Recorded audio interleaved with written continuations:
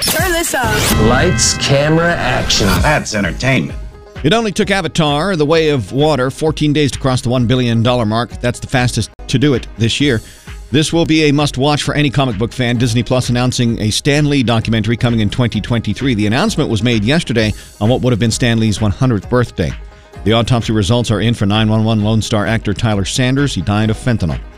Bill Cosby says he is going on a comeback tour in 2023, saying there is so much fun to be had in the storytelling he does.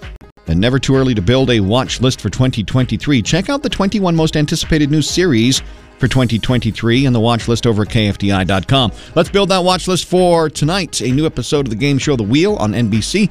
We've all played Tetris, but if you didn't know the co-creator of that game died a mysterious death, check out the Tetris Murders. Oklahoma and Florida State are in the Cheez-It Bowl, followed by the Alamo Bowl on ESPN. Robert Irvine serves up a new Restaurant Impossible on the Food Network at 7, and A Man Called Otto, starring Tom Hanks, is new at the movies. Cut!